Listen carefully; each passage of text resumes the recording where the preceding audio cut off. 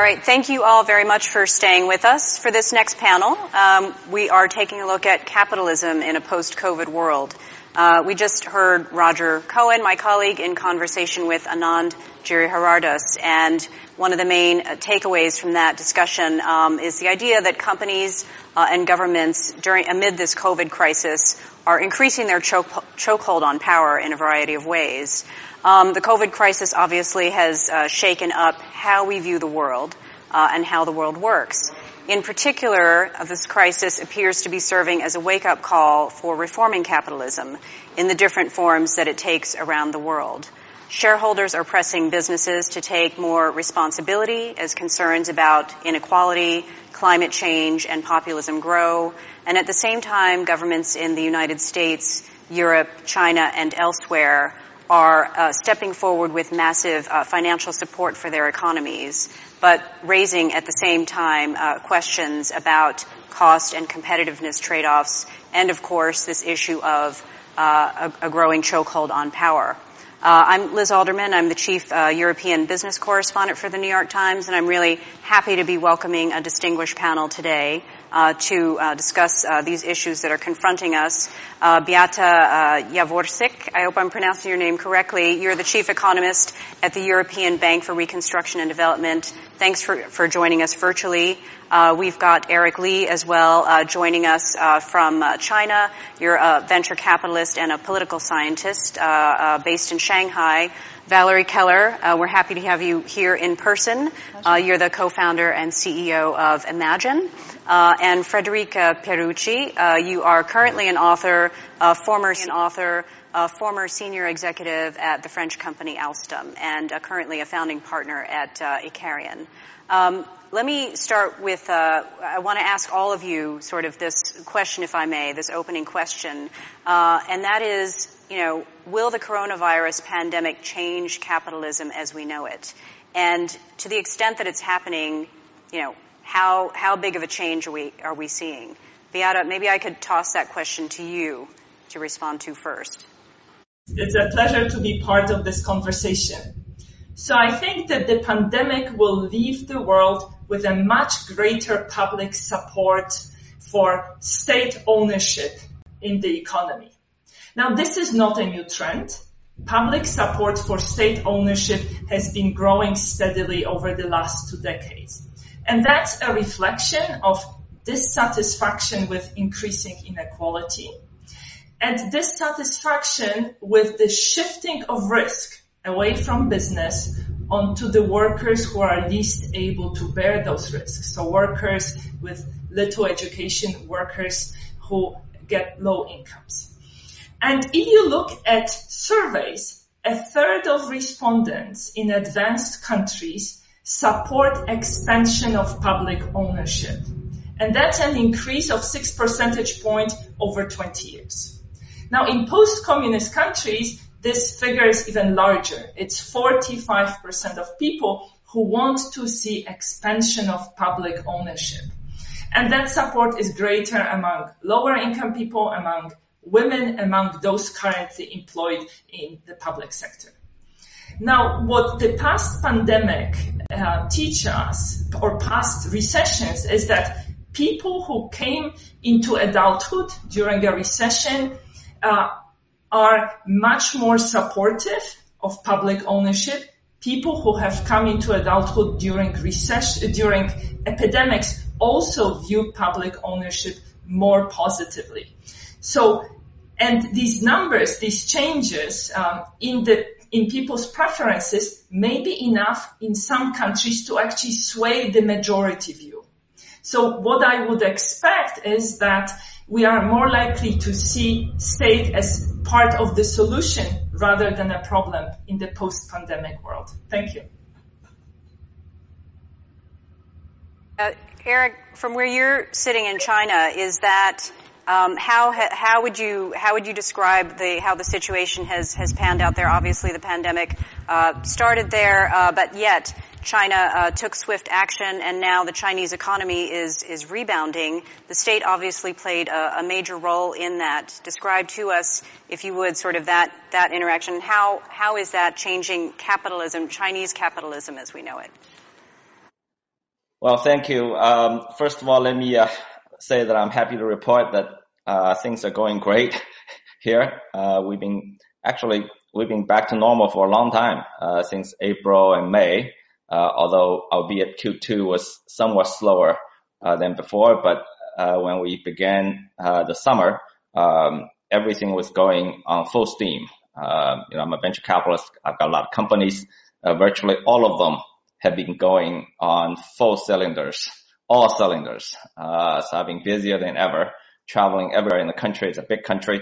I haven't been able to fly internationally, but it feels like I've been flying just as many kilometers domestically in the last few months. I've been flying internationally. So business is going great. We pretty much eliminated, I believe, the pandemic. That's the good news. But to answer your question, obviously, I don't live in a capitalist society. I live in a socialist country. So perhaps, let me address the question as capitalism in the capitalist world, if you will. Capitalism is a loaded word, of course. Nobody knows what it means. But the short answer is to the question whether the pandemic is changing capitalism as we know it. My answer is it should, but it probably won't. Because capitalism in the capitalist societies around the world has gotten into a state where, I would call it political capitalism, or some people call it neoliberalism, which really means that capital or special interests that represent capital have captured the political system for their own good. And it's being ossified. Without drastic political reform, I don't think you can change capitalism for the better, to solve problems like the pandemic. And the pandemic, really has, what has revealed is this great dysfunction in governance in many capitalist societies or liberal societies, if you will. And we're seeing a total degradation of governance, of state capacity, to solve problems for the collective. And I think it's a political problem, not an economic problem. So it'll be very, very difficult to solve. To solve. Let me turn, if I could, to our panelists who are actually physically here in the room with us. If I could turn to Frederic, a response to what Eric is saying. You were a former executive at Alstom.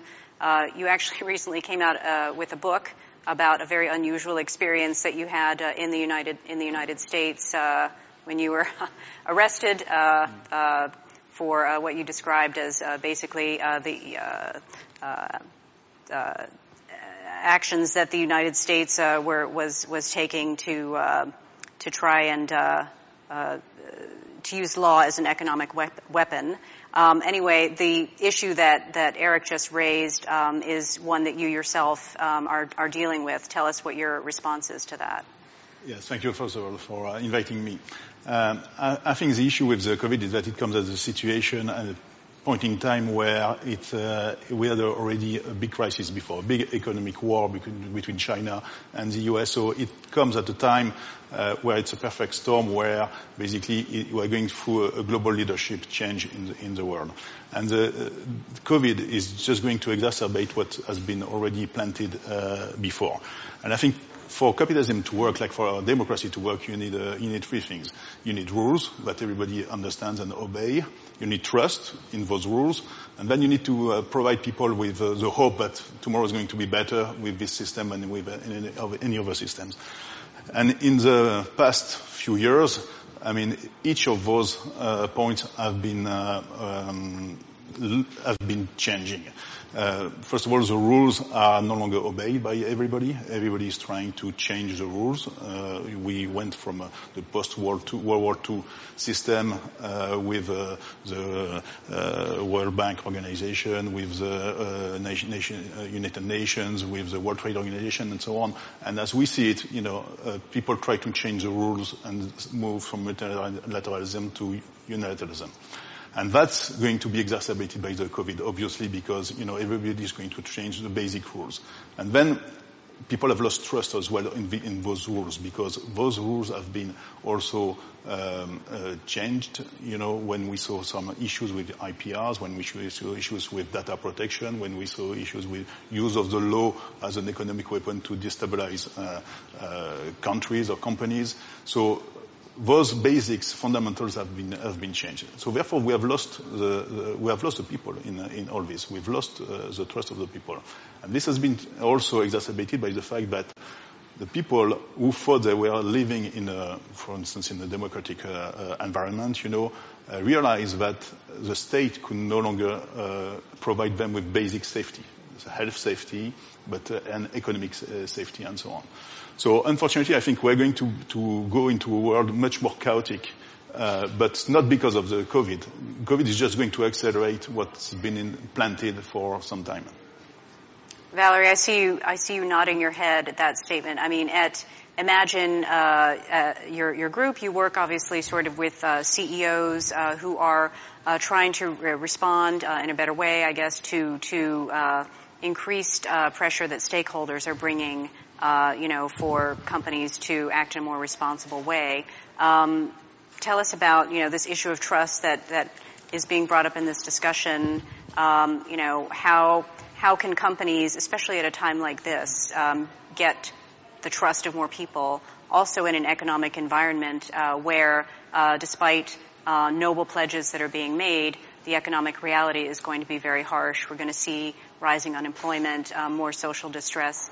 Talk to us about those challenges and how you're navigating them. Yeah, happy to. So if I also go back, Liz, to your question of saying, will COVID change capitalism? I would suggest to us that the future is already here. It's just unevenly distributed. And by that, I mean it already has changed it. So if you look at essentially the fact that we are globally interconnected, we have realized that we can respond quickly to global challenges if and when we need to. But I think we've also realized that there's nobody driving Spaceship Earth, as Buckminster Fuller said as well. And so I think what we see is a realization that there is a concentration of political and economic power. And there is a question that says, okay, but is that working for all of us? And then how do we, as individual leaders or people who are in positions of power, operate within that reality? So if I give an example by that, I mean that even just looking at the New York Times, was it 2 weeks ago? The special edition that you did on essentially the commentary on the Milton Friedman essay. 50 years on.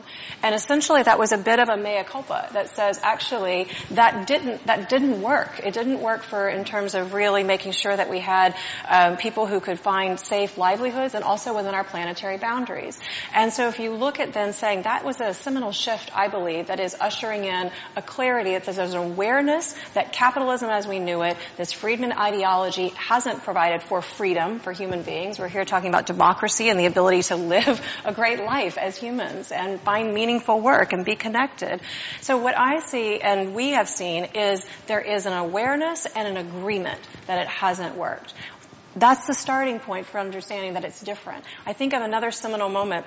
And the CEO of Walmart, one of the world's largest companies in the world, global. So standing there saying to the leadership of the world who was listening onto this on their shift that says, actually, the freedom and ideology and capitalism hasn't fully served us well, and that Walmart is shifting to a regenerative company. That is a mindset shift that will change how it does business and what it does business with. So where we come from this is saying, look, you can sit there and do what Anand often does, which is push on businesses as being bad and evil. Human beings are the system. We talk about we want systems change. It's some people who are in current positions of power. And the thing that I and we are seeing and imagine is that these CEOs are human beings who also see what time it is, who also understand that we were on a trajectory to 4 degrees, who see what's happening in terms of our biodiversity loss, that our species has been fundamentally killing off other species or somehow not solving and caring for that, and who understand that the world doesn't work if people aren't employed, don't have living wages, and don't feel safe and protected. So what we see is CEOs who are coming together as human beings who say, I care, and this is not okay, and not on my watch. And it's not everybody, but it's enough. And I think what we see is that when you act together across a value chain, as we're seeing CEOs coming together in food, We've seen it now in fashion. We're starting to see it in finance and in other sectors that says if I'm a CEO and I think that, okay, I can only do so much within my company's space, but if I pull together across a value chain, we can actually transform markets. We can lift the floor for others if and when we work with the regulators and the governments. So that's where you have human beings who are in positions of business leadership who show up and saying, okay, we need to do business in a different way that is long-term, multi-stakeholder, everything the New York Times was talking about, right? Social responsibility, yeah? But we can't do that by ourselves, and we have to work with the human beings who are in positions of power in the regulatory environment. So when we have CEOs coming together to say, how can we help the EU Green Deal not become a brown deal? That is, how do we work with the regulators to say, how do we create the right incentives for us to be able to do what we know we need to do to help transform, if that case, food and agriculture, in other cases, fashion. So I think it's already happening. And I think the other thing that isn't a done deal, and this is the part that really worries me, is, Eric was saying here in China it's back to normal. And I remember a CEO, and I shared this story with you before as well, a CEO, a woman who was in China, and she told me, she said, Valerie, I am the future, because what's happening here is just as Eric said, there's hope for you guys. It can be normalized as well with where you are. She said, I'm like anybody else. I understand that there's no planet B. I know that business has a social and environmental responsibility. I see the data that says ESG companies have actually outperformed by 66% others in this environmental crisis. She said, but if to be honest with you, when I see the smog coming back over Shanghai, I'm encouraged because I feel like we're back on track. And this notion that says, well, wait a minute, we can't have healthy people on an unhealthy planet. And this isn't going to be a trade-off between can we provide for jobs and livelihood and can we actually take care of the environment and do the changes that we know we need to do. So I think that the shift has happened in terms of an awareness that the current system as it's been hasn't provided for all of us and our host environment.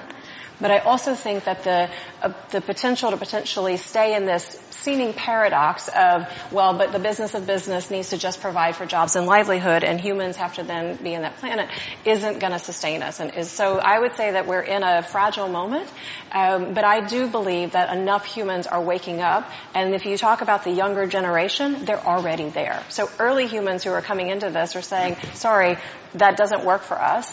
And I think that's the other thing that was going to already, if you looked at the kind of video that was shown before this panel, those two women, they've got it. They are it. They're talking about the relationship between business and government and people and society, and they're just saying it doesn't work if it doesn't work for all of us. Yeah, I think that's the big challenge going forward, though, is that those are important pledges that companies are making, but we're also in a global economic environment in which we're facing a huge challenge, and that is a significant decline in demand, a huge change in our social behavior that is going to shift entire industries and that won't necessarily allow companies that are making those kind of pledges to be able to stick to them. Beata, I wanted to come back to you on the role of governments, because we're seeing governments basically having to step in a huge way during this crisis to support societies, to also support businesses, coming forward with a huge amount of spending, and being present, having big government present in a way that has been almost unprecedented for a number of decades. Can you talk to us about, how long would you expect that dynamic to last? And also, how we're also in a number of analyses out there say that we're also creating basically zombie companies with all of this support. So can you talk to us about basically how you see that unfolding? An excellent question, Liz. So as you have said, we've seen governments protecting jobs. And it's a good idea to protect jobs for 3 months, but protecting jobs for 3 years is not sustainable. So what we need to do is to focus on protecting workers, not protecting jobs. We don't want to freeze the economy as it was in February, because the world has changed. We have changed the way we consume services. We've changed the way we consume entertainment. We've changed the way we shop. So what we need to do is allow restructuring of economy taking place, and in particular restructuring with an eye on green transformation. At the EBRD, we've just run a survey with the German IFO Institute, and we found that as a result of the pandemic, many people have increased their awareness of climate change problems.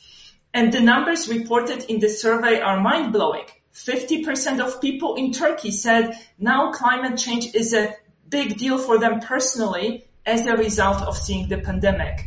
It's more than 40% of people in Egypt or Greece and 20% of people in Belarus. So this crisis is also an opportunity to do something on climate change. And as Valerie said, there has been a shift in awareness, but there is a collective action problem, right? Dealing with climate change costs money. And during the times of economic hardship, it's not easy for firms to embark on such a transformation. And that's why, I think the key phrase in Valerie's message was firms need to work with governments. Firms need to work with governments on the best way of using regulation to stimulate climate change.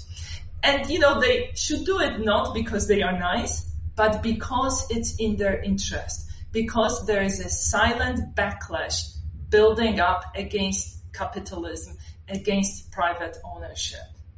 And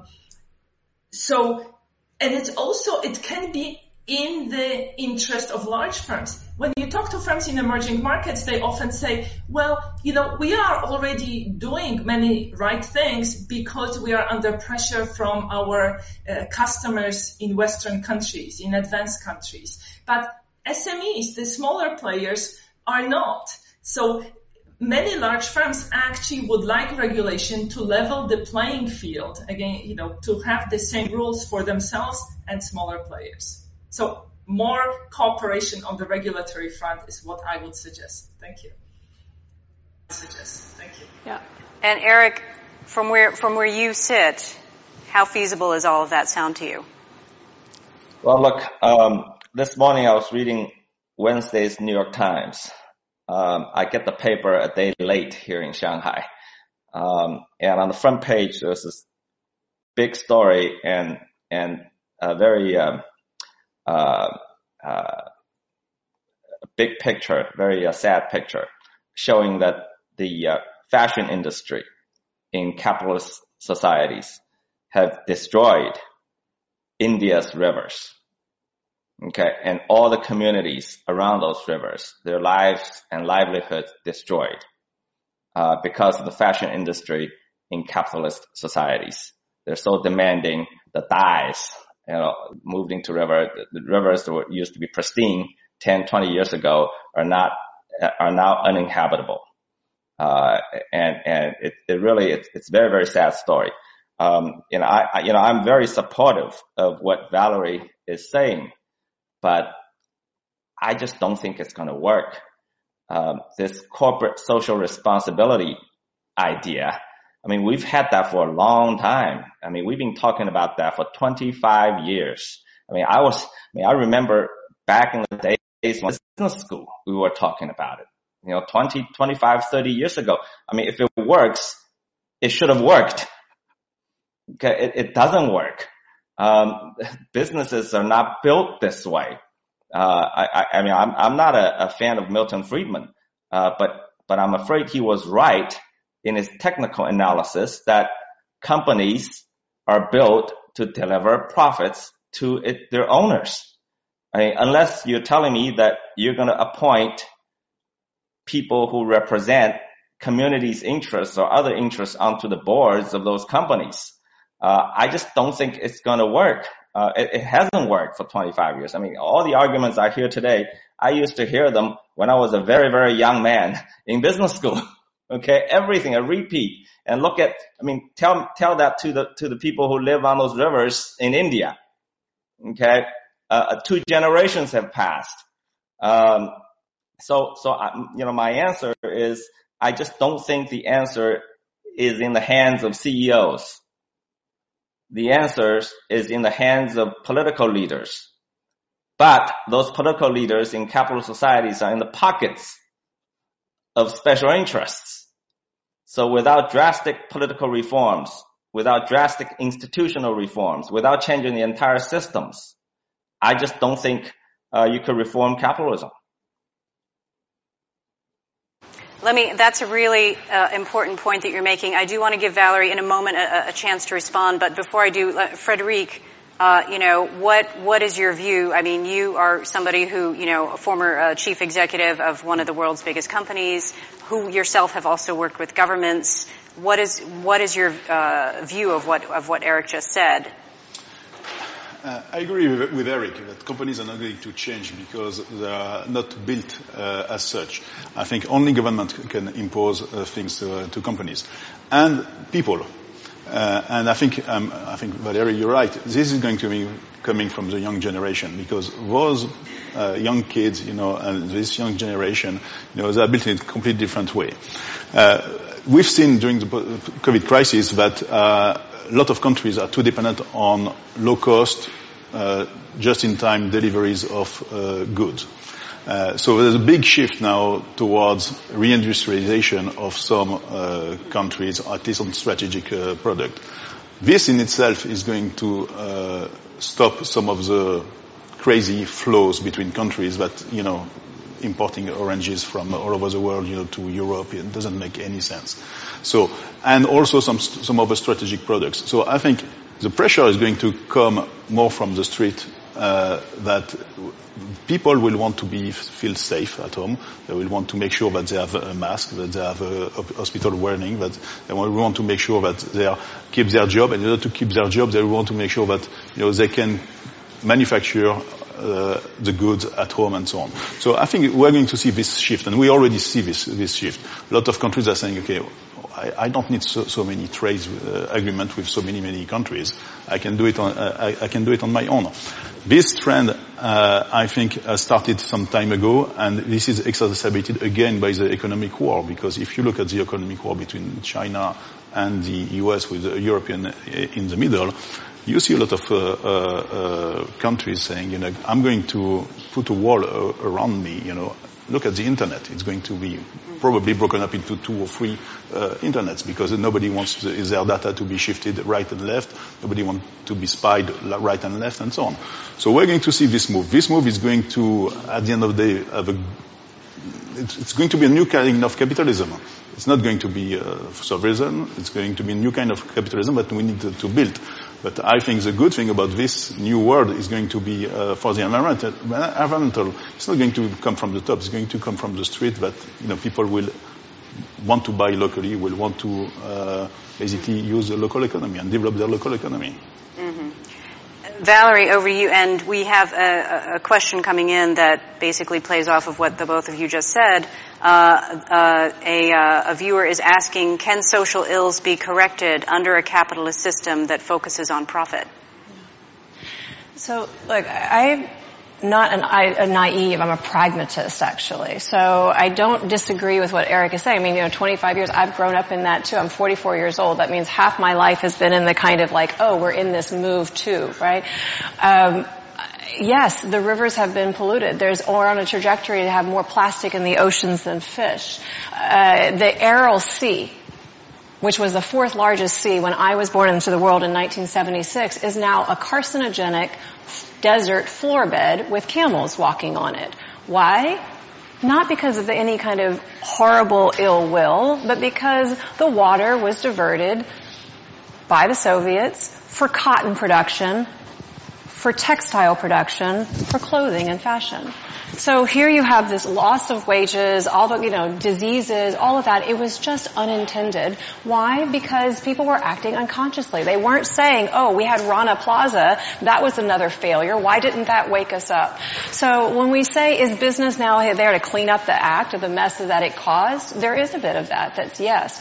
If I then say, okay, but business isn't going to do it, so therefore we need more political power, who in this conversation really sees the trajectory to be able to change the laws in the time frame that we need to bend the curve? I don't see it. And so because we haven't seen it, we can't rely on the government the business community. It's who is in power today. And the fact that we have concentration of hands in the power of big global corporations, there are human beings who are global, who are starting to take responsibility for their supply chain to say, okay, not on my watch. It's not okay that somebody dies in a plaza or doesn't get a living wage and a child is going hungry on that. It's not okay that the rivers in Indonesia for textile productions are purple when we have the money, we have the innovation, we have the technology and know-how. So I started in the social sector space. I was running homeless shelters at one point, had the option to go into government and said, okay, but where's the energy of how things can move quickly in this system? And if we've made up, as we're going to hear a bit from, I think Yuval Harari is here, with Sapiens, humans made up this notion of money. It was this thing for trust between us. But if we have made the search for money become the dominant thing that we're all living this life experience for, that's not going to be something that is able to then sustain us as we go. I think there is a consciousness shift and an awareness, and I'm not saying that business is the answer. I'm saying that human beings who say it's not okay that we are actually connected to each other and we are actually connected to our nature and to our natural environment, and it doesn't work the way that it's been working. And because those people are in a position to tomorrow change their business behavior, if their mindset shifts, I have hope. Because they are coming together, and this isn't theory, this is practice. This is within 3 weeks of being able to put out a call, we asked 27 CEOs across the full food value chain, and they showed up as fathers and mothers and as human beings who care. And that is the part that gives me hope. And then when they say, you know what, we do need a new regulatory standard, we're asking the political regulation to help incentivize us to do the things that we know we need to do. If we know we can sequester carbon in the soil, but how do we help create the enabling environment that does that? And then how can we connect into regulators and provide safe space? I'm not saying it has all the answers, but I will tell you, Liz, and the rest of you, it is the thing that is giving me hope. Because we are seeing also the same thing, a private equity company that is saying, oh wait, we need to transform capital to be a force for good. This has been unsustainable. My children are all turning vegan and vegetarian on me. Why? Not because it's trendy and cool, but because they say they know the impact of animal agriculture on deforestation and on our environment. And so we need to help transform capital to be a force for good. And what does that mean for us? And so we see leaders waking up. And I'm not saying it is the answer, but I am saying that we can't sit here and admire the problem and say it's up to them. Is it government or is it up to business? We are the ones that we've been waiting for.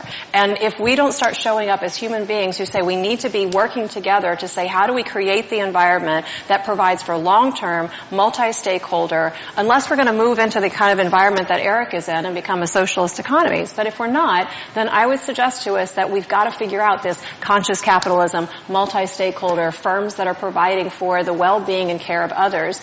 And I would also suggest to us that the conversations that we are having with business leaders is that people are there. They know this works, that it isn't a normal paradox and trade-off anymore. So I'm not saying everybody is. Well, what I am saying is that enough people have put it back into, if we could put all of what you're saying back into the current context and the even greater challenges that we're facing, though, in a COVID world and a post-COVID world.